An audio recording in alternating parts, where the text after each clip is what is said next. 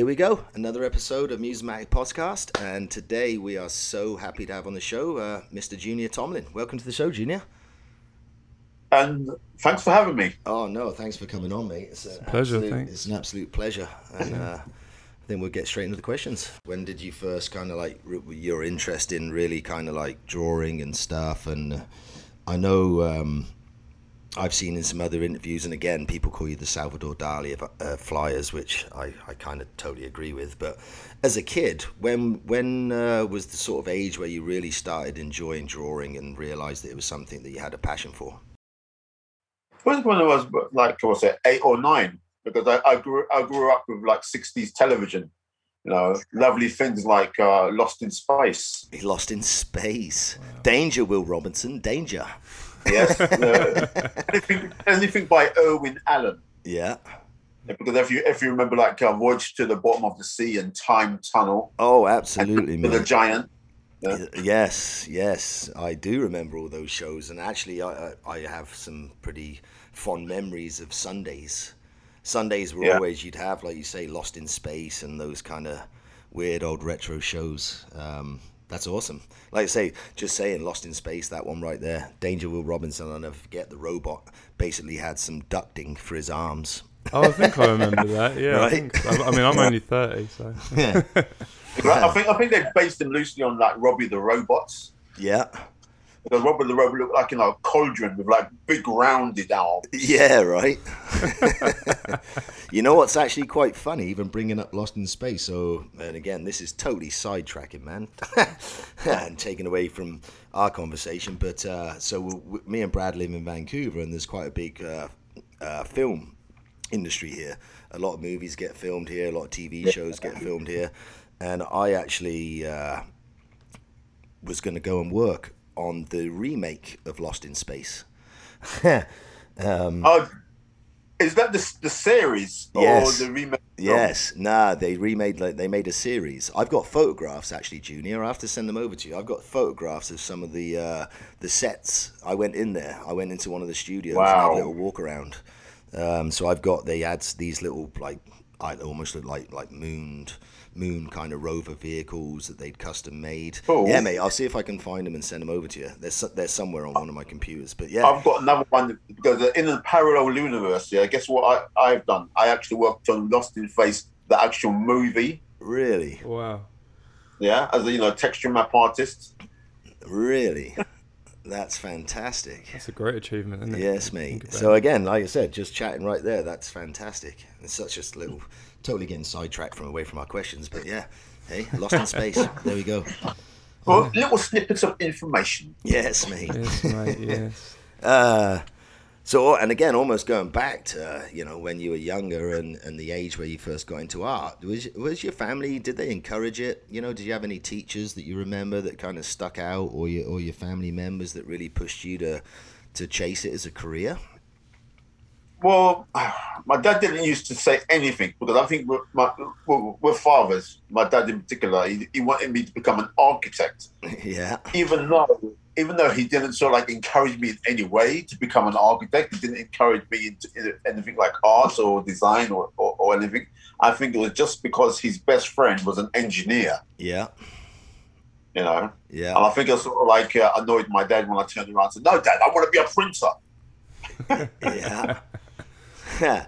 I actually had a similar-ish experience, I'll be honest with you, because I'm not very good at drawing, Junior, at all, but I really enjoy it. I'm just actually doing right now a little, I use Procreate on iPad, and I'm doing a little digital recreation of an old Eclipse flyer, with the blessing of the artist, Johnny Martin.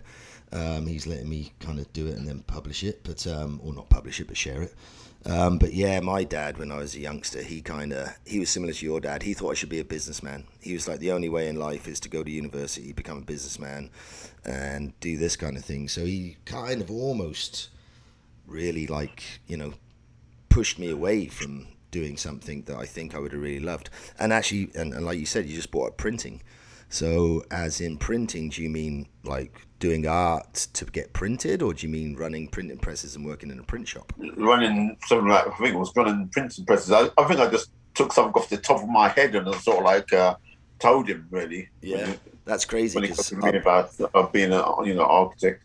my dad is funny enough, and again, it's almost parallel universes, mate. My dad worked in an old print shop in Liverpool when he was younger, and I still have some little bits that were printed there. But he was in the offices; he was already kind of manager. But I ended up running a printing press for years. I think it was for about 13 years of my life, I ran a printing press. And again, it was at the time I enjoyed it. I'll be honest with you, because it was kind of, I almost felt like you were creating something. When if you've run a press, Junior, you'll know there's that little balance of the water and the ink and the speed and the heat that you got to get right to get the colours to look good, right? Yeah. So how did that work in your favour then, Junior, when you started getting into art and things like that? Did you learn like airbrushing as you was learning and creating your art as a young age? Is that part of the process that obviously that helped you learn that before you got into flyers? Because obviously you was interested by the sci-fi part of art and everything like that. Did you take on the airbrushing? The story goes back to when I was at school, doing art, because my art at that particular time it was like more surreal. I didn't know what surrealism was yet, but it was strange. It was just basically objects doing strange things. Okay, yeah. And my art teacher, she basically believed in me, and that sort of like went through 2 years of A-level arts, because you have to do A-level arts for 2 years, so you can have that on file. So when you actually go for places that colleges, art school, you've got A-level arts. Yep. Yeah. I enjoyed my time at school, but they killed me off with a particular grade. Oh, really? Really? Yeah, they gave me an E for art. God, really? Got plenty of them, man. Don't worry. And did that affect how you obviously the future, what schools you could get into once you'd got that grade from that teacher? No, not really, because it's like the lovely thing is that other people that I went to see to get into colleges, they saw the potential in my art. Yeah. So I ended up with 3 offers to go to art schools. Yeah, and now as you know, you can only pick one. So that's it, because they could see that I could basically draw, and I've got a good eye for images, and I can basically structure my pictures quite good. So they basically gave me a chance. So you actually had, sorry, I didn't mean to cut you off, but you actually had 3 schools approach you and offer you places? No, 3 schools offered me places, because there comes a time here that you have to apply to to art school. Mm-hmm. So I sent off the application for 3 art schools, and I got 3 art schools, invited down for interviews, and I got accepted by all 3 of them. But as you know, you can only pick one. Yeah. So I picked Goldsmiths College in Lewisham. Okay. Yeah. And at the end of your course there, what was your actual final qualification? What's your title when you finished the art school? Wow. Graphic designer. I don't stick the word dip after my name. Diploma. So, what kind of art pieces did you that got you to be selected for these colleges? And after you finished colleges, what art pieces obviously defined you back then before you got into Rayflyer art? Well, to get accepted there, I think it was my coursework. Yep. Yeah, because my coursework that particular time was strong. Yeah. It showed my aptitude for drawing from life, drawing and other things. So that's basically got me accepted to art colleges. Yeah. But the lovely thing is that once you're there, you learn different skills and different disciplines. For sure, yeah. So what type of art did you create in your coursework that stood out, obviously, for you to be noticed by these colleges? Yeah. Was it the same style you use in your flyers today, or was it a different style of art back then that you were learning? It was a total different style, because there was a style where you can basically draw from life. So I had a lot of life drawing in there, and then every now and again a creature will pop up or something here which is totally abstract. Because my work then was more abstract. It was surreal and abstract at the same time. Even though it was people led, it was like object led. Oh, okay. And was there and what kind of like movies or things inspired that art back then at that particular time as well? Stanley Kubrick's 2001: A Space Odyssey. Yeah. Yeah. Yeah. Star Wars, when it came to all, the high tech and the thing, Star Wars and things like that I grew up with, like, Buck Rogers in the 25th century. Buck Rogers. Blake Seven. Wow. Doctor.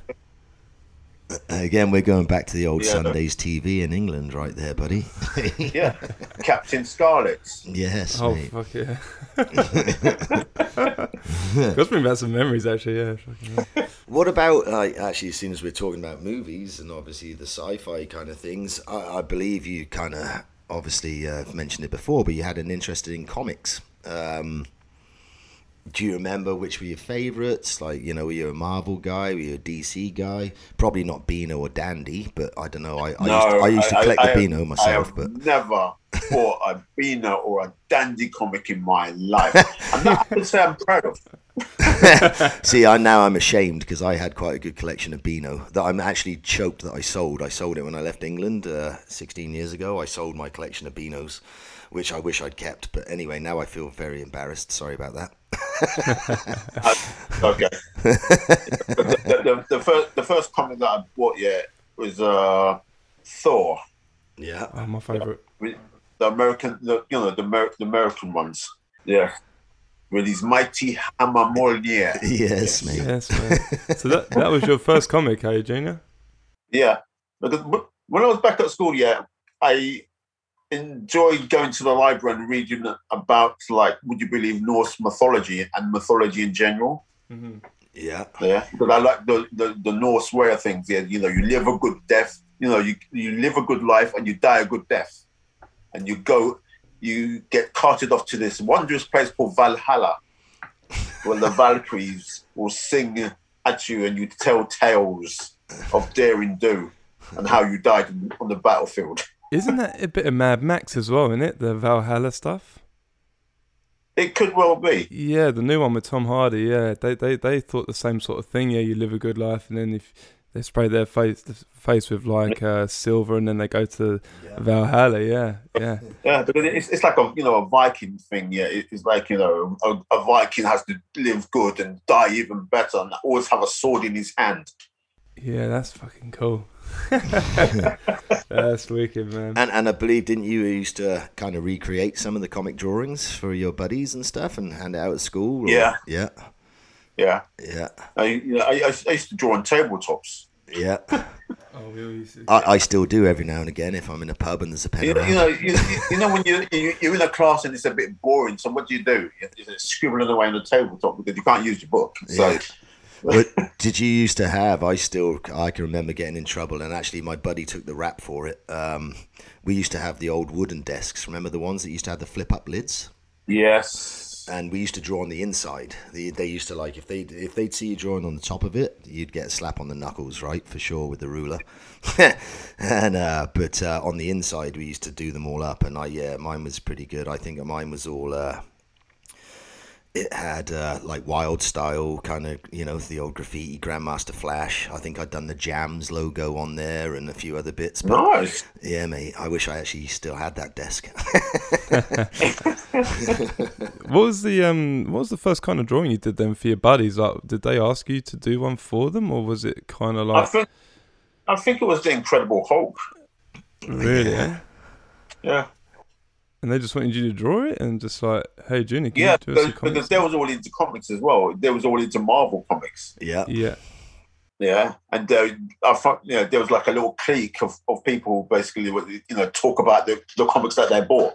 Yeah. And we used to go to, one shop to buy the American imports. Yeah. What was the name of the shop? Do you remember? I can't remember the shop, but I can remember the road that it was on. It was on a road called Pennard Road in Shepherd's Bush. Yeah. I think I know where that is, yeah. Yeah. So when you was at school then, And you're obviously learning your different techniques. When did you start getting into airbrushing? Because is airbrushing part of your main technique for your flyers? No, it was. It was Was much later. It was okay. when I went to college. Okay, so what was you before that then? Obviously, you was just using pencils and Pencil. It was just pencil. all pencil. Eh? Have you still got any of that art now? I have got a few of the school art. Yeah. That's fucking cool, yeah, man. I'd love to see what your previous like art was like at the beginning to what it was now. You know, to see the change of style and stuff like that. That'd be really interesting. You know, and when we was at college, one of the things part of the syllabus, was we was taught, by this guy how to use an airbrush. You know, so he taught us basically how to airbrush the three fundamental shapes. You know, triangle, circle, and square. Square, yeah. Okay, yeah. Yeah. And if you do it in 3D, it's sphere, what's it, pyramid, and cube. Yeah. Okay. Yeah. So we had to basically draw them all out and then put over the masking film, cut it out, and then start spraying. Yeah. So that stuck with me. Then I didn't do much reading. What I did, is that I did a little bit of research and found out, that tool was the one used by people who do science fiction book covers. Mm-hmm. So at that time at college, I wanted to do science fiction book covers. Okay, yeah. And did you ever end up getting any science fiction book covers done? No, it's it was only years later when I made friends with a guy over in the States. Yeah. Yeah, and he actually used one of my images for an anthology of science fiction stories. Awesome. That's cool, man. Yeah. And again, so I almost want to just keep talking about the airbrushes too, because again, me personally, I've never used one. I think I bought a really cheap one when I was a kid and never really got it going. But obviously, there's a whole load of different models and equipment and different companies. Over the years, how many different, brushes have you had? How many machines? Do you still have any of your old ones? Do you still have your one that you started with that's your gem that you want to keep forever? You know what I mean? I have all my airbrushes. Yeah, nice. Wow, man. I still have all my airbrushes. When I started off my business, when I became self-employed, and I got a grant. Yeah. So I've still got my original airbrush, the one that created a whole lot of computer game packaging artwork. Yeah, and do you still use it? No, it's all digital now. Yeah, so you're straight up digital. And that's actually, obviously that was one of the other questions that I was going to go to from this. So when did you transition from using the true airbrush, where you had to do all the proper masking and the amount of work involved? When did you transition over to digital, and how was the sort of software? Again, this is like a really kind of long-winded question, but the software you used then and then the software you use now, and how that's all developed since then, because I'm sure I know I've used Photoshop, like I said, I use Procreate. Things have changed, but they're still pretty much a similar thing. But what do you use, and when did you start? Yeah, because when I started it, I think it was like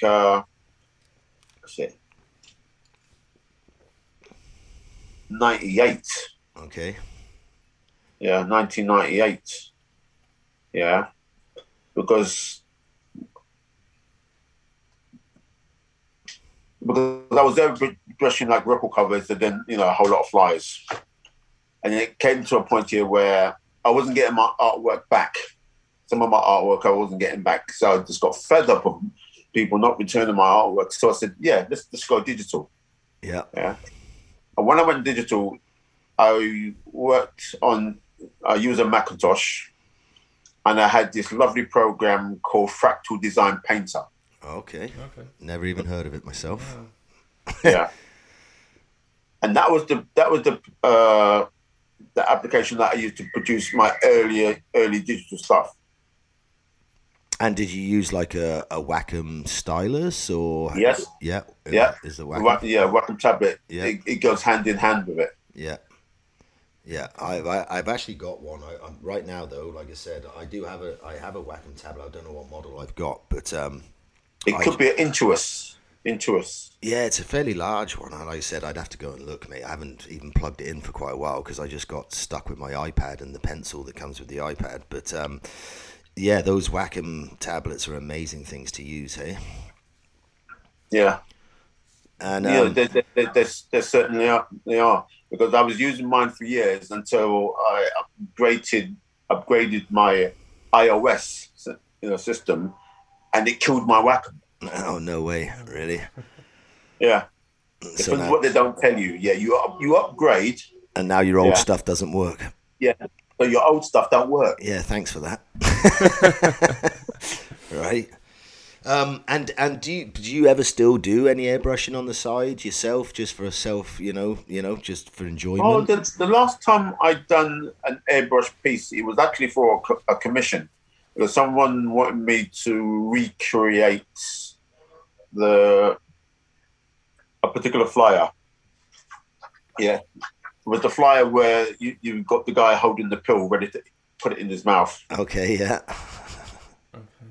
As they say, you might have heard this one. The raves that initially got the flyer that initially got the rave banned. Yeah, I think actually when we were chatting with Dave on the last interview with Dave, I think he showed that flyer, right? Yeah, wasn't it because a letter was? It looked like the E going into a mouth. Yeah, it was. Right? Yes. Yeah, the rave world flyer. Yes, mate. But the O was with the large mouth in space. Yeah. And so you swallow the earth, but the end of the word E was on the earth. And so, how long ago was that you did the commission for that one? Boy, that was years ago. Oh yeah, a little while ago. So since then, again, you haven't touched 20 odd years. Oh really? Wow. And that's it. So it's been 20 years since you touched an airbrush, pretty much. No, not really. It's been about 5 or 6 years, because someone commissioned me to recreate that particular piece. Okay. Yes. Yeah. On canvas. Yeah. To put it on the wall. Yeah. Nice. And actually, talking about commissions, then do you get many requests for commissions? I'm sure you do. There's a lot of people now, and again, even when we were talking to Dave, Fat Media Dave, there's such a big insurgence now of people collecting flyers again, and the whole, I don't know if it's to do with lockdown or everything that's going on, but yeah, it seems like it's a really popular thing. So are you getting a lot of requests for commissions at all? Not so much. I've got a commission. Downstairs on the computer now, but this person's actually commissioned me before. Okay. Yeah? But I said to him straight that I'm going to do it digital, and he's okay with that, because I do it digital, get it printed, it gets sent back to me, and then I sign it, and then I ship it off to him. Yeah. Okay. Yeah. My other airbrush commission was somebody asked me to recreate the Peace Fest man. The man with the large mouth and the fire coming out of his ears. I think what we're talking about, this one. Oh, that's him. That's him. Can you see him? That's Joe Raver. Right. Joe Raver. Like I said, I've only got. I feel bad. I've only got 3 of yours. So I've got that one, and then I've got. Yeah, that's his sister. Right. I got the That's his sister. sister. And then I've Create a family. got the smaller version of the sister. And I thought I had more of yours. Like I said, I went through my stack this morning, panicking. I was like, oh. I could have sworn I had more, but yeah, no, that's all I got. But they're classic pieces again. And for me, when we were chatting to Dave, I spoke about it. When I first saw those images. I must see if I can send you a few more. Okay. Both of you a few more. Yeah.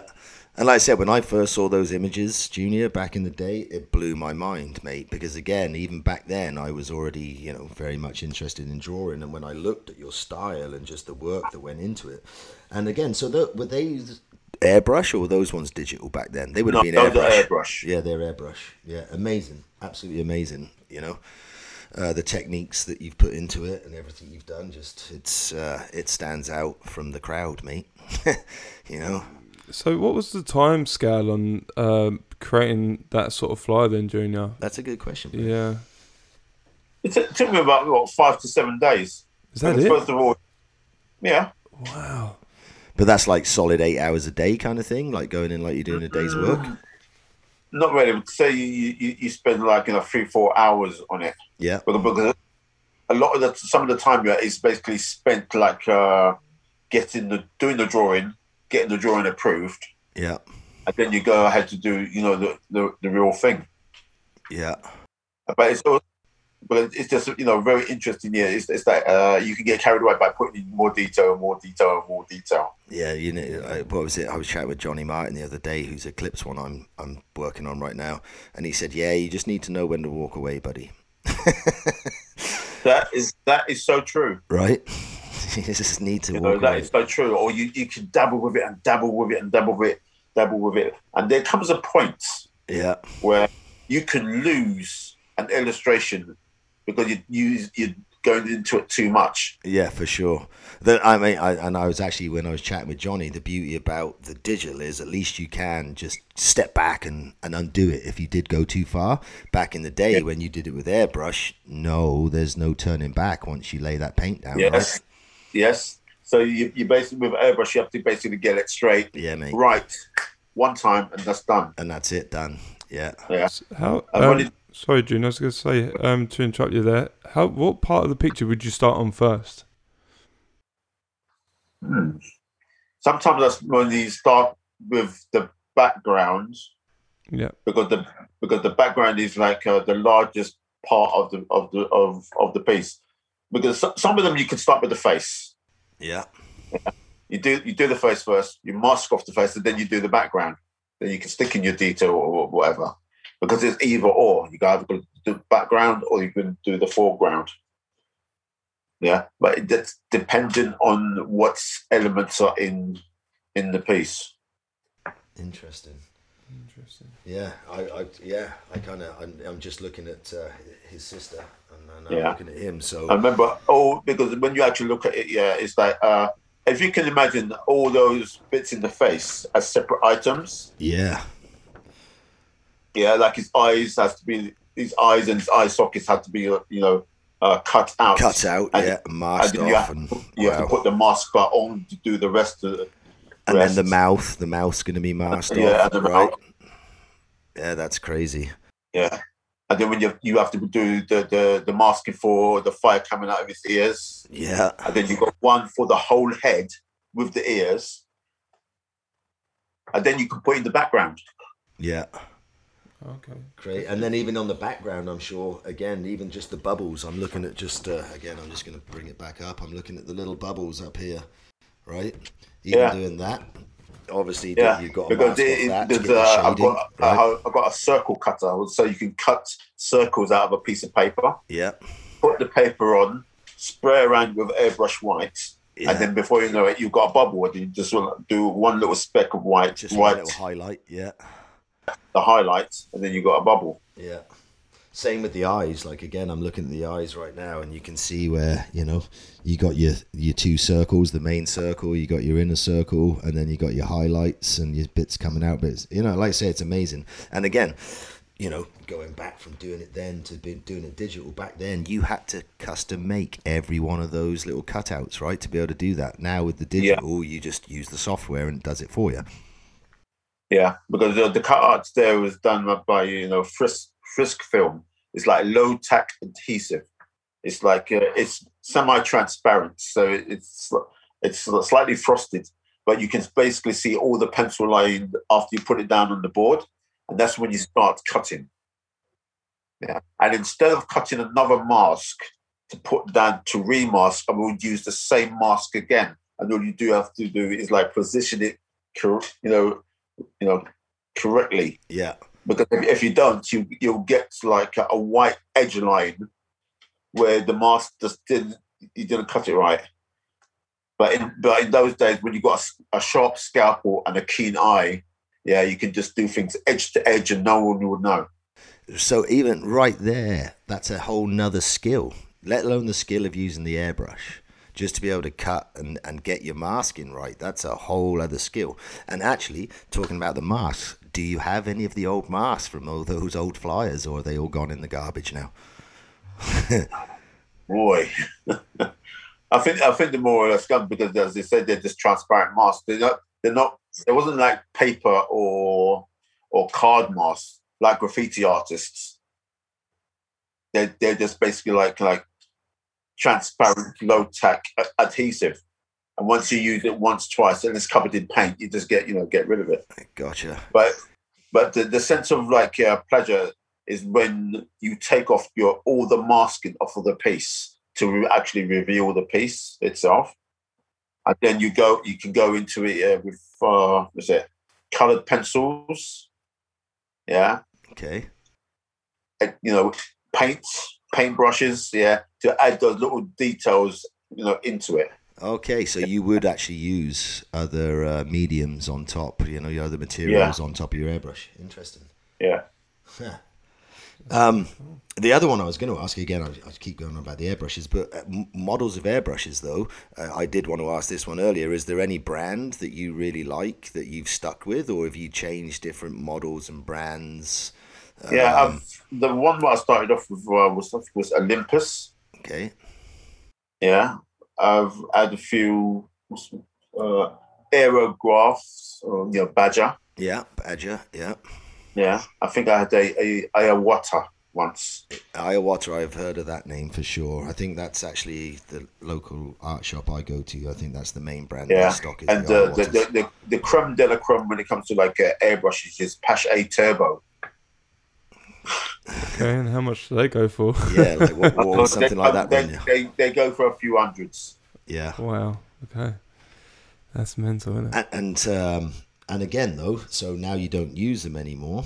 You've just got your one Wacom tablet. That's all you need. You've got the one piece of software, and you can pretty much do everything you want to do with that one thing now, right? Yeah, because when I started off doing digital, I started using Photoshop. Yeah. But Photoshop in those days, it was clunky. It was not responsive. And what Photoshop did, every time you use the Wacom tablet, it's basically like you running out of memory all the time, and then the whole thing will crash because it epped up the available memory. So I'm using like Photoshop. I'm doing a piece, and it kept on crashing. And then someone told me that every time Photoshop was to crash, it creates a temp file. Okay. And the temp file is basically like this file which is like hundreds of megs big. Yeah, that doesn't get deleted. So your whole machine is getting slower and slower. Every time it crashes. So you basically have to hunt down these temp files and delete them. Wow. I've got a question with regards to the flyers. How much would it cost with material and everything like that to make the flyer? Like the Peace Fest 92, like with the paint and the airbrush and everything like that. I see. How much would it cost to make one sort of project? Yeah, from beginning to end. Yeah. Materials wise, yeah. Yeah. Say £7 for the board, but the lovely thing, you buy one board and you basically can cut it in half. Yeah, so that could be done for like 2 pieces of artwork. But then you buy the inks. So if I was using like 10 different colors of ink, yeah, you're talking about like £2.50 for a small bottle of ink.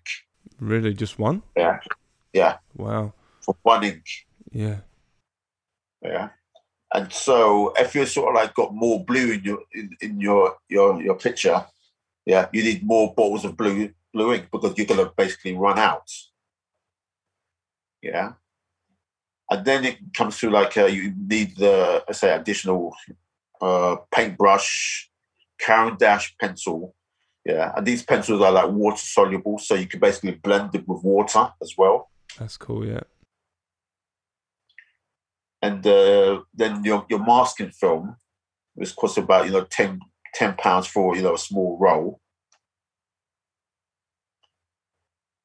Yeah, and then as you know, lighting and electricity, because at those times that I had a airbrush compressor. But before I had a compressor, I used to use like canisters of air, like you buy for like £15 for a can of air. Yeah, and you screw your air hose into it. your air hose, then you got your airbrush, and then you start spraying. And if you spray continuously for about like 5-10 minutes, your can will overblow. It would just freeze up. It would just get icy cold. Oh yeah. And sometimes, yeah, it would just let out, discharge of like cold air. Like, and you have to wait until the temperature, cools down. But that's why, we have airbrush compressors. And some airbrush artists here would actually get one of those big ones, what you get from, say, the hospital, compressed air. Yeah. And use that, and they would last for months. Wow. Okay. Tricks of the trade then, Junior, eh? Yeah, there's old tricks of the trades.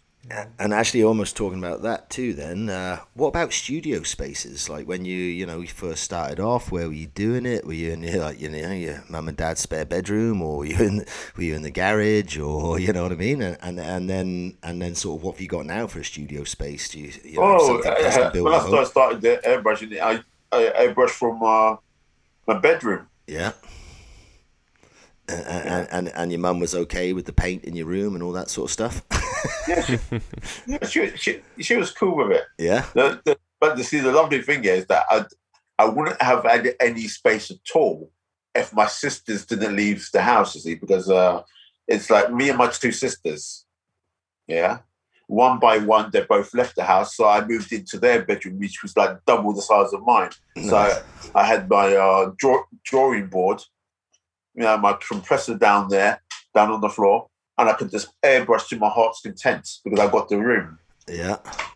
With no extraction, no fans, no filters, just sat there sucking in paint. My mask. Yeah, just you used to wear your mask. Good man. Because before I didn't have a mask yet, you blow your nose and got this like rainbow gunk coming out. I've been using a lot of blue. You said, "Oh, good Jesus! I thought it's not supposed to be green, not blue." And then what about now? What have you got now? Do you have yourself like a nice little custom space made, or do you use someone else's space, or what do you got going on? The lovely thing is, that I've got a room downstairs. That's where I basically do all the work from. Yeah. Yeah. When I was doing a lot of my work, when I moved into this flat over 30 years ago, I was basically airbrushing from this very room. Oh, really? Okay. That's awesome. Yeah. Because I had the drawing board all set up and I was basically airbrushing. But there came a time here where I had the one or two pieces there, which was like bigger than the drawing board, so I had to basically lash it to the wall and then airbrush it. That's wicked. Yes, mate. So you lived there for 30 years, eh? Yeah, 30 years plus. Wow, long old time, my friend. So I'm almost gonna pop backwards again. We're almost going backwards, but rave. Let's go back to rave flyers. Which was the first one that you actually had printed? Which was the promoters? Did they approach you? Did you send artwork to them just to see if you could get on the rave flyers, or how did that sort of occur? Yeah, the first one was called Rave World. And what happened with that one, is that I was at the offices of Kicking Records. Okay. Yeah, because I used to do record covers before I done rave flyers. Okay, I didn't actually know that. Yeah. So you were doing record covers before flyers, hey? Yeah. So at the offices of Kicking Records, there was a promoter there who was putting on his first rave. And the lovely thing about that is that some of the acts who was on the Kicking Records record label was going to be at this guy's rave. Yeah. And I was introduced here by the manager, Peter Harris, to this promoter, and he asked me, "I need a flyer done. Yeah, can you do it?" And I said, yes. The stipulation here was they didn't have a lot of money to do a full color job. It went to basically in 3 colors, rather 2 colors or whatever. Yeah, yeah. So that's how I done my first Rave World piece of artwork with the 3 floating heads.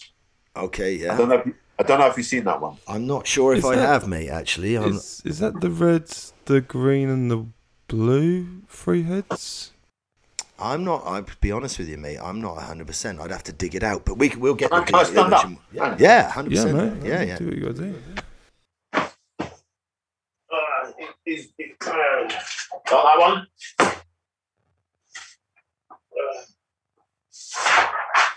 Right, let me sit down.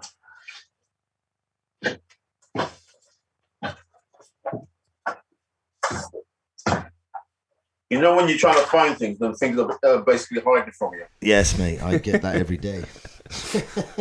It's normally my car keys, yeah. Story of my life. Right. Yeah.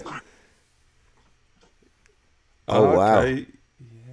That's That amazing. one. Yeah, no, I again, I'm not one of those hardcore collectors like I know some of the groups out there are, but that's amazing. I don't even know if I've seen that before, Junior. That's amazing. And again, like we said, we can get some digital images, and we'll get Brad to throw them up in post edit so people can see. Yeah, nice I'll send you these ones as well. But this was done in like 1992, if I remember correctly. Nice. Do you still have my first flyer for Rave World? And sorry, I know you said that some of the promoters and the guys didn't send your artwork back, but do you have any of the old original artwork still, or have they all gone? Oh yeah, you do. I've got the majority of them back. Yeah, perfect. But as I said, that came to a point here where I wasn't getting it back. Yeah. So I decided I'm going to do it digital, because all I can do is I can send them a file. Yes. Send them a disc. Yeah. Yeah. Yeah. Well, I was going to ask about the turnaround for the promoters. If they gave you we need a flyer done ASAP, like in a day, night before. Did you have any projects that were such a quick turnaround for some of these nights? I had a few of them there. Where I'd done one for Peace Fest. Yeah. I think I had basically like a day or two just to do it. Wow. No pressure then. Oh yeah, no pressure. Right. But I basically think, work out, how am I going to do this? And because it was like Peace Fest, I decided on half black, half white woman, with a very colourful background. Yes, I know that one. Yeah, I do know that one for sure. That's a great flyer. Yeah, and the guys would say, "Well, yeah, Junior, we can't pay you now, but you have to, you come down to the rave and we'll pay you." Yeah, it didn't tick. And did they? Yeah, so the story was they put on the rave, and they said, "Yeah, come down and get your money." So I got on my bike, literally got on my bicycle with the light and all the gear, cycled down to Curtin Road, Old Street. That's fantastic. To find the promoter and get my money. Did he pay you? Yes, I got paid. Excellent. Did you pay for your work? That's what but you had to get on your bike to get the money. That's fucking classic, mate. I'll fucking go and get it. Now I got to ask: was the light a dynamo? Did you have to put the wheel on the tire to make the light work? Was it that old school? No, it wasn't. No. I think that was my Moddy Fox. Yeah, nice. Moddy Fox Courier. Have you done any collaborations with your art? Because obviously, if you're throwing an event or the promoter throws an event, is there any collaborations you've done for like a festival or anything like that with your art? No, I would say no. No, I haven't done any collaborations. Not that I can think of. No. I know, like Dave. I think Fat Media Dave actually this weekend. I was messaging him yesterday. He's doing a pop-up thing with some of Flyer guys. But have you ever done exhibitions with any of the artists where you guys have had your work out together or any stuff like that? Yes, there was an exhibition at the Aquarium nightclub. Yeah. Yeah, and that was all part of like. I don't have to know Billy Bunter. Yeah, I don't obviously personally know Billy Bunter, but the name Billy Bunter is pretty infamous. yeah. He put on this thing called The Story of Rave, where he had a whole lot of like people from the old school, the industry, telling their stories and on the stage, like a panel thing, plus the DJs that started the whole scene. Yeah. Yeah.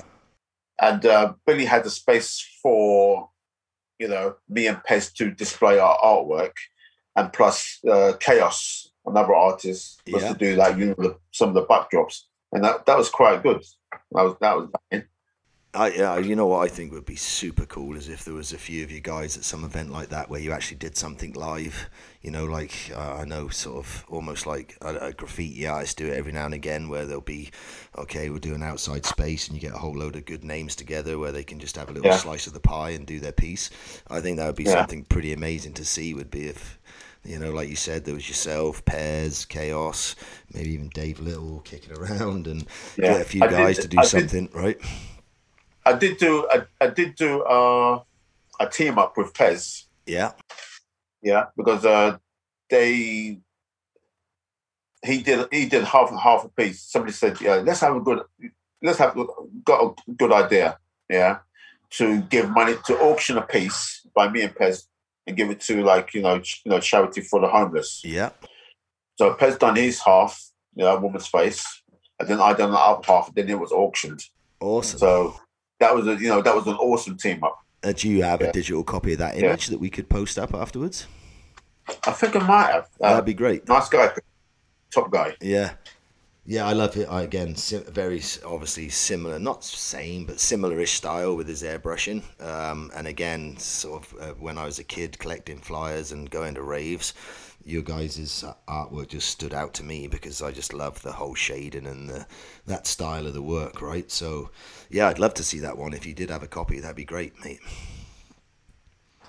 Yeah, I searched my pictures. It also could be online as well. Yeah, we can. A lot of things do make it online. Yeah. So I'll have a look and send it to you. It might even be on Fat Media. We'll have to check with Dave, see if he's got a copy. He's got pretty much a copy of everything, that boy. And then, so again, talking about kind of, the newer stuff and things, tell us a bit. I know we sort of mentioned it when we were chatting on messages there, Junior, but you've got your book out. Tell us about your book and how did that come about? How much work went into it? Like, how long did it take you? How hard was it picking images you wanted to use? Do you know what I mean? Getting it published and stuff. Yeah. Yeah. The lovely thing here is that Colin, the publisher of the book, he came to me. Oh, really? Yeah, because he was a fan of my work from years ago, and he sent me an email. And he introduced himself, and he said, "Don't you think it's about time that you had an art book, dedicated for your art?" And the specific was, the record covers that are done, and the rave flyers. Yeah. And I said, that's a good idea, because I was thinking of the idea of such a book, myself, because my idea would have been the book that writes itself. Yeah. Yeah, the book that writes itself, it's where you put it out there for all the, the ex-ravers who's been to the raves, who've seen my work, who's collected them, for them to have a quote about each individual piece. So there is obviously like descriptions and how it came about, and stuff like that in there. It's not just images. Yeah, but that wasn't to be. But it's nice. But I still got their recollections though. Yeah. Yeah.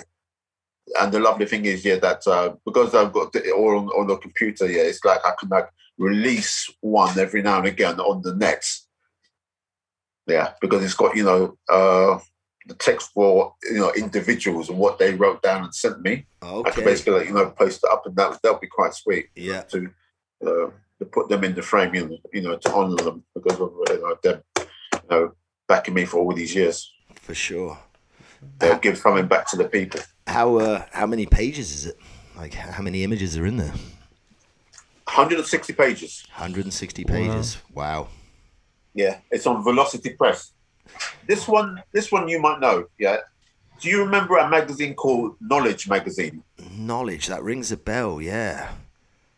Yeah, it was the first drum and bass magazine back in the day. Yeah, definitely. It definitely rings a bell, mate. Yeah. I mean, I was obviously like everyone. I had my DJ mag and I had my mix mag. But Knowledge, I definitely do remember that one. Yeah. I've never bought any copies myself personally, but right on. Now, I think I've seen you post an image of that one. Yeah. Right. And so is that the cover of your book now? That's your present book, right? Yeah. Yeah. So for the cover then, Junior, did you use did you create a new art for the front cover, or did you use previous art for the front cover of the book? I used previous art. Yeah. Because the front cover is basically the first record cover that I done. Yeah. Okay. You know, done in 1999 for Renegade Soundwave. Yeah. Yeah. Yeah, Space Gladiator. Yeah, I think I might have one of their tracks somewhere in my little stack of wax behind me. Yeah. And so I wanted to basically have that as the front cover. Yeah. So what I did is that behind the Space Gladiator, you've basically got a whole lot of the other record covers that you can just make them out, and it's started in the shaft of light. Yeah. That's fucking wicked, man. That's crazy. Yeah. Fair play to you, man. Fair play. Was it hard, like, deciding what order you were going to put the images in the book, or did you just do it in order of like time-wise? Yeah, was it a timeline thing kind of thing? No, that's it. Not done by timeline. It was done by company. The first company that I worked for, and it went down from then. Okay. So when it comes to like record covers, the first company I worked for was Mute Records, and then Vinyl Solution, then Kickin'. Yeah. So it's gone in work order. Gotcha. Okay. Yeah. And it's the same thing with the other half of the book here, which is to do with like Rave Flyers. So it starts off with Rave World, and it basically goes down the lists. Gotcha. So it's organizations. Yeah. It's either labels and then organizations. Interesting. That's pretty cool. Super cool. Each chapter, each bit has got a little bit about me working with that particular record company or Rave Flyer organization. Yeah. Yeah, and there's a description of each flyer and how it was created. That's super cool. I mentioned to you I was going to buy a copy of it so that we could have it here for the show, but I knew I wasn't going to get it from the UK to Canada in time. But I am definitely going to grab a copy of that book. And like you said, just so everyone knows out there, it's on velocitypress.com. Yeah. Yeah. All right. Yeah. So yeah, see, that's so cool too, mate. Hey. Yeah, because because that image on the back here is from like one of my favorite flyers that I've done for Slamming Vinyl. Slamming Vinyl. I think I've got some of those in my stack too. I called her Robotic Carly. Robotic Carly. Yeah, did you always come up with names? Yeah. Yeah. Yeah. That's so cool. Every single one of them got a little name. Made a family with flyers as well, brother and sister. And how long ago did that get published, Junior? How long has it been out and available? It came out June last year. Cool. And how are sales going? Has it been pretty accepted? Like, no, it's going good. Yeah. Every day I'm trying to find more people to buy it. Yeah. Well, we're going to buy a copy. Two guys here. Yeah, man, we're going to buy a copy right now. So. Great. Tell all your friends. Yeah, tell all your friends. The good thing is as well, when we spoke to other people like Dave and other people as well, is that the younger generation actually showing a lot more interest in this rave memorabilia art and stuff, right? They're really getting into it now. Yeah, absolutely. Right, because it was my idea also to see if I can get into schools talking about the book, talking about my artwork, and inspiring the kids to get into art and music. Yeah, man. Yeah, I like to come over there to Canada and do the same over there. Yeah, mate. Do you think? Because again, like if you go into the schools, I mean, you're like a veteran in the airbrushing sort of game, right? So there's obviously techniques that you've done that you could show kids in schools and be like, hey man, this is a technique I used back in the day, sort of thing. Yeah, because I can, teach them, that technical skills and other things when it comes to like digital art. Yeah. Do you ever get anyone approach you that wants to sort of learn stuff off you? Have you ever had that sort of through your career? Yeah. Yeah. Yeah. Because I've had a few people where I'm teaching them how to use Adobe Illustrator. Yeah, Illustrators, I've played with it a couple of times, the vector side of things, and it's one of those programs you've got to, well, for me anyway, you got to use it quite a lot. If you stop using it, I'm kind of one of those guys. If I don't play with it for a while, I've almost got to get my book back out and start learning. So you teach people Illustrator here? Yeah, because Illustrator is more powerful than what people give it credit for. Oh, yes, it is, man. That's a pretty powerful program here. Because you probably heard people say, yeah, look what I've done in Photoshop. Photoshop is the king, is the bollocks. Yeah. And then I do something in like Illustrator, and people say, I can't really believe that I've done it in another in Illustrator, you know? Yeah. And obviously it's the difference between your bitmap and your vector, right? Anyone that does digital art's going to know that, you know, your Photoshop's more bitmap based. You're never going to get it quite as clean looking. But when you go to Illustrator, now you've got your super vector clean lines and everything changes. It's a game changer, right? Yeah, because the thing about the Photoshop is like a bitmap program. Yeah. So it relies heavily on DPI to make the image crisp and sharp. Exactly, right? Same as Procreate, the one I'm messing around with now on the iPad. Yeah. That's a bitmap-based software, right? Yeah. So you're never going to get it to look crisp like you do with Vector, right? Ever. Yeah, because you can do it, but the resolution will have to be extremely high. Yeah. So so I was going to say, so I'm wrong then. You personally, you can get a bitmap program like Photoshop to look as crisp as Vector, because me personally, and again, mate, I just play around with it. I'm not an artist, but mine always look bitmappy. You know what I mean? You can get a bitmap program like Photoshop to look, you know, crisp as Illustrator, but as I said, the trade-off is, your resolution for that image, would not be 300. It'll probably be something like 800 or 900. Yeah, which means that you can blow it up bigger and it will still retain its quality. Yeah. Okay. Yeah, a vector file now. Yeah, I can blow that up to infinity and it'll still be sharp. It'll still be sharp do that all the way. Like a bitmap file. Yeah. Yeah. You can start to see the grain. They start to get jagged and fuzzy. Yeah. Pixelated shit, yeah. Interesting. I almost want to bug you more about how to make the bitmap one look good. But that's a whole different conversation. More resolution. Right, more resolution. There you go. That's the key. Anyone out there? More resolution. So I kind of want to go on to the music side of things, Junior. What was your sort of go-to genre? What rave did you first go to? Yeah, did you actually go to any of the raves? Good question, Brad. Yes, I went to a few raves. Yeah, I went to 1 or 2 rave roads. Okay, you know, quite interesting. And I also went to one slamming vinyl. Yeah, over at the Astoria. The Astoria, I went to one night there. Only one night in the Astoria, but fuck me, was that a good venue. Ooh.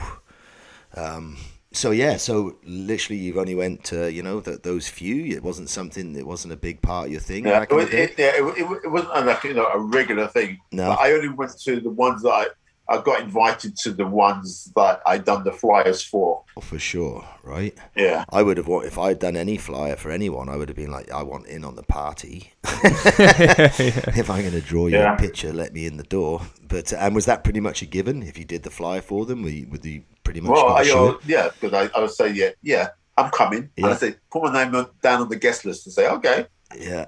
Walk straight up and be like, I'm the artist of these flyers, let me in, please. Yeah. Also, when you're riding down on your bike to get paid. So I don't stop when it comes to Monopoly. I got that pass, so I can go straight for the door. Yeah. Nice, man. Nice. Beauty, mate. So yeah, what genre of music then is it? Because obviously you mentioned drum and bass. So I grew up with drum and bass, and was that sort of the style of music you was into? I grew up with like instrumental reggae. Nice. The dub. Yeah, the dub, man. Yeah. Because I used to go to Notting Hill Carnival, man, a lot before I moved to Canada, pretty much every year. And cool. Yeah, man, I fucking love it. It's great. I go a lot with my friends, and the stages are wicked. The food's great. Did you used to walk down Labrador Grove? Yeah, man. Yeah, we used to do the whole thing, man. We used to do, like eat the foods, Okay. go to stages, watch the actual carnival like Yeah. parade down the road, right? Do you remember a pub on Labrador Grove called the Eagle? I don't. I know I went down Labrador you- Road when I went there as well myself, but the pub, nah. You're you're kind of testing my memory there. Well, yeah. It's like you have to pass a fire station, and then the next block is a pub. Yeah, I think I know the one you're on about. Yeah, yeah. Yeah. If I've got it right, I may be totally wrong, but I think in my mind, I think I remember. Yeah. Yeah, and then further up the road you got a bridge. Yeah. Well, I live around there. Oh, you do, eh? Oh, So nice. in other words, you pass my door. I might have passed the door many times. There you go. And is that kind of the area you grew up? You pretty much live where you grew Yeah, up? born and bred. Born and bred, eh? Good for you, bro. Nice, man. Yeah, that's cool. Yeah, never left the area. Only when I was like living in Camberwell for about 2 years when I was going to like Goldsmiths College. Yeah. Oh, okay, yeah. Because most of my family are from London, so, and then we moved out to like Kent area, so yeah. He's a London boy. Yeah, man. Yeah. The other thing I was going to go on to, because we're kind of, getting towards the end, but obviously we've talked about your book. Do you have any upcoming future projects? Do you have any kind of things that you've been approached for that you're working on right now? Obviously you might not want to tell everyone, but if there is anything, have you got things coming up? Yes, I've done an album cover for a Afro funk band called OCBisa, from the 70s. Okay. Okay. Yeah.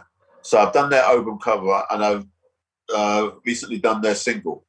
And I also got covers coming out by, oh boy, what are they called?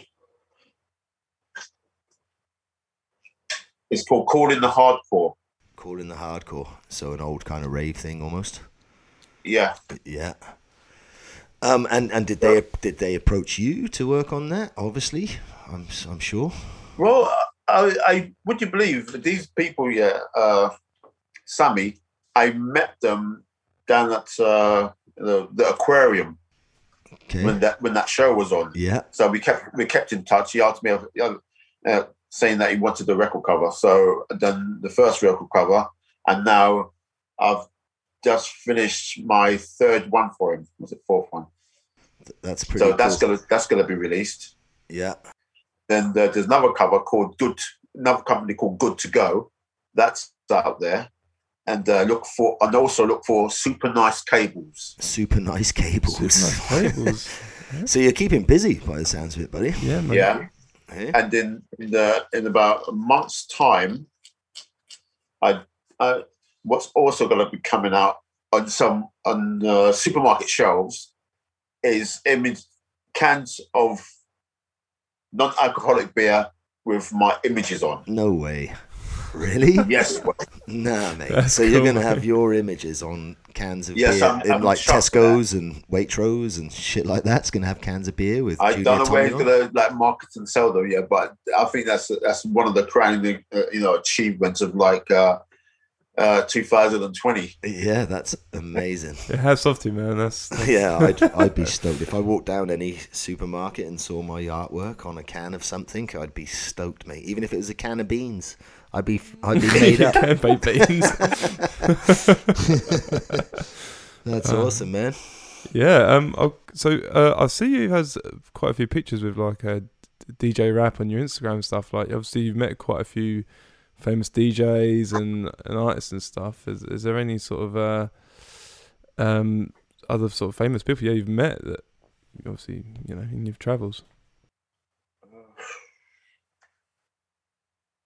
Or not as much as like high profile with DJ rap and Billy Bunter. Who's that other guy? Boy. Oh, my brain's just gone flat. No worries, My man. brain has just gone as flat as a flat white. That's all good. I thought I was just asking, because I saw you have a picture of DJ rap and she's like fucking cool as fuck. Oh, I got to admit, I always had. I mentioned this on one of the other shows. Yeah, because I went to her birthday party because she was like, launching her book. Oh, okay. Yeah, nice. Yeah. And that was the same event here where I met, Sammy, that I'd done the record cover for. So, because if you got the book, things are a whole lot interconnected. Oh, yeah. Really? Okay. Yeah.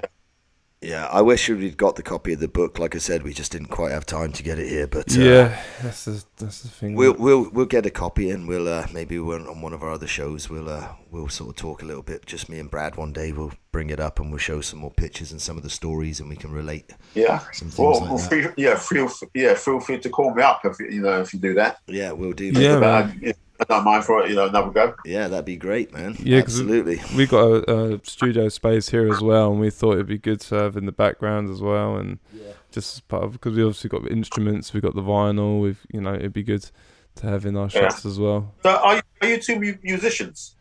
Nah, mate. Like I am. Brad's a producer. He's done quite a bit of stuff, Brad? Some stuff, yeah. I've done quite a few things. But me now, I'm just a guy that's got some toys and plays around, and I've still got all my vinyl from back in the day. I never could get rid of that. No, you create. Right, there you go. Don't play around. You create. I create, yeah. I'm definitely not going to be one of those guys that gets old and doesn't have a hobby. Let's put it that way. Right? Between DJing for myself and playing some little bits of music for myself and drawing for myself, I keep myself pretty busy and entertained, much to my wife's dismay. Did you get into any DJing, Junior, like in the past, for doing these things for the raves and stuff? Did it ever encourage you to think, I might buy a set of decks and some vinyl and stuff? I didn't buy decks. It came through my head and then it passed the same way.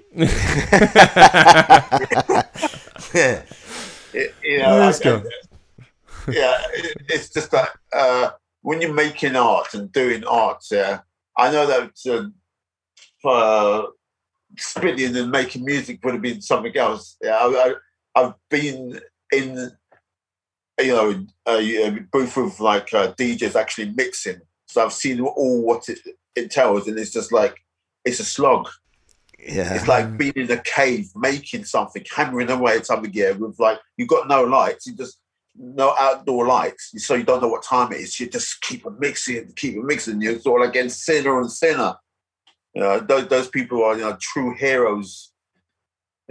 Yeah, I always used to say about DJing, wow, really, you're just playing other people's music, which you are, but a good DJ, when they know which track goes with the next track and how to really beat mix or whatever style they're doing, it is still a skill. It's an instrument. Those two turntables and a mixer, that's basically one instrument right there. You know what I mean?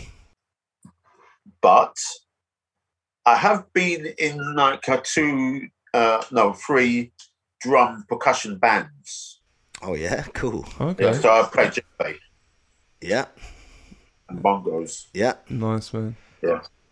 I think anything to do with like music or the art that you create, it is all art, right? And that's why it's all creating, right? Yeah, that's why when we've done this podcast, we thought we're going to cover all aspects of the music side of things, because it all intertwines. It's all a creative mindset, right? When you do all this sort of stuff.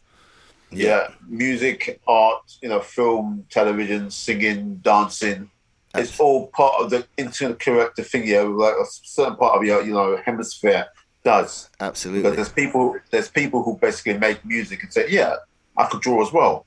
And if you can draw, guess what? You can design buildings. Yeah. So it's a certain mindset that creatives have. Absolutely. Yeah. I totally agree. I call that the geek gene, because anybody who's creative is a geek. Yeah, I agree. My wife actually permanently calls me and Brad a pair of geeks. Every time we're playing around here with cameras and lights and we're trying to change things, she just walks down, shakes her head, and it's like, God, you pair of geeks. But it's true. You know what I mean? Yeah, it's true. It's that, cultivate and feed the inner child. Yeah, I don't think I found my inner geek till I was in my mid-20s. I was a little shit when I was a kid. But once you found it, Brad, you found it, didn't you, mate? Yeah, once I found the inner geek, I am now a massive geek. Massive music. Yeah, it's called Geek Power. There you go. Exactly, yeah. My daughter, actually, it's funny you say that, Geek Power. My daughter did, it's one of my proud moments, actually. She did one of those TED Talks years ago when she was a kid, and it was just a speech about what you want to do when you grow up. But part of her speech was, it wasn't go geeks, but it was just like, yeah, I'm a nerd. And then she put a little fist up and she's like, go nerds. And the whole crowd just kind of started laughing. Right?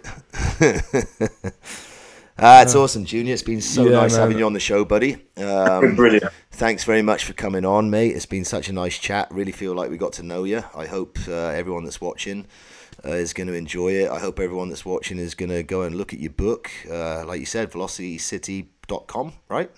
No, VelocityPress. VelocityPress.com. Yeah. I'll send you all necessary links and more pictures. Yeah, and we'll, like I said, Brad in post edit will get some of those up for you, Junior, and we'll see how it looks. And I'm sure everyone's going to enjoy this little show. And I really did, Junior. It was a great chat, mate. It's a pleasure having you on, buddy. It was awesome. I'd just like to say also, obviously, because I'm a younger guy and I wasn't around for this sort of time, it's obviously been a pleasure for me to understand the processes of how you did your artwork from when you started to what you do now, and being involved in the rave scene, and how much you've sort of gained and achieved with your art. So the hard work has paid off, and to me that's a big, massive thing, man. I've really enjoyed today's show, so thank you for coming on today, Junior. Yeah, my pleasure. Because I always intend to push the boundaries of my art and it's constantly in the state of evolution. Yeah, and that's it's beautiful to hear that you still feel like that. You still got that passion. You're still working. You're still, again, just hearing you say that is a fantastic thing, mate. Yeah, because it's the only thing that I've ever done, and it's the only thing that I know. Yeah, and obviously you're pretty good at it, buddy. And the good thing as well, man, is that the younger generation are going to look up and just see, hey, man, this guy done this artwork. He done the hard work, and it's paid off, and it's fantastic art. So yeah. So anyone out there as well, like if it's something you love and you want to follow your goals and live your dreams, yes, right? Yeah, and don't let anybody talk you out of it and try to belittle your art and your passion. 100%, mate. 100%, yeah, I totally agree with that. Yes, mate. Thank you very much, Junior. Junior, thanks You're again, welcome. man. Cheers, It's been buddy. an absolute pleasure.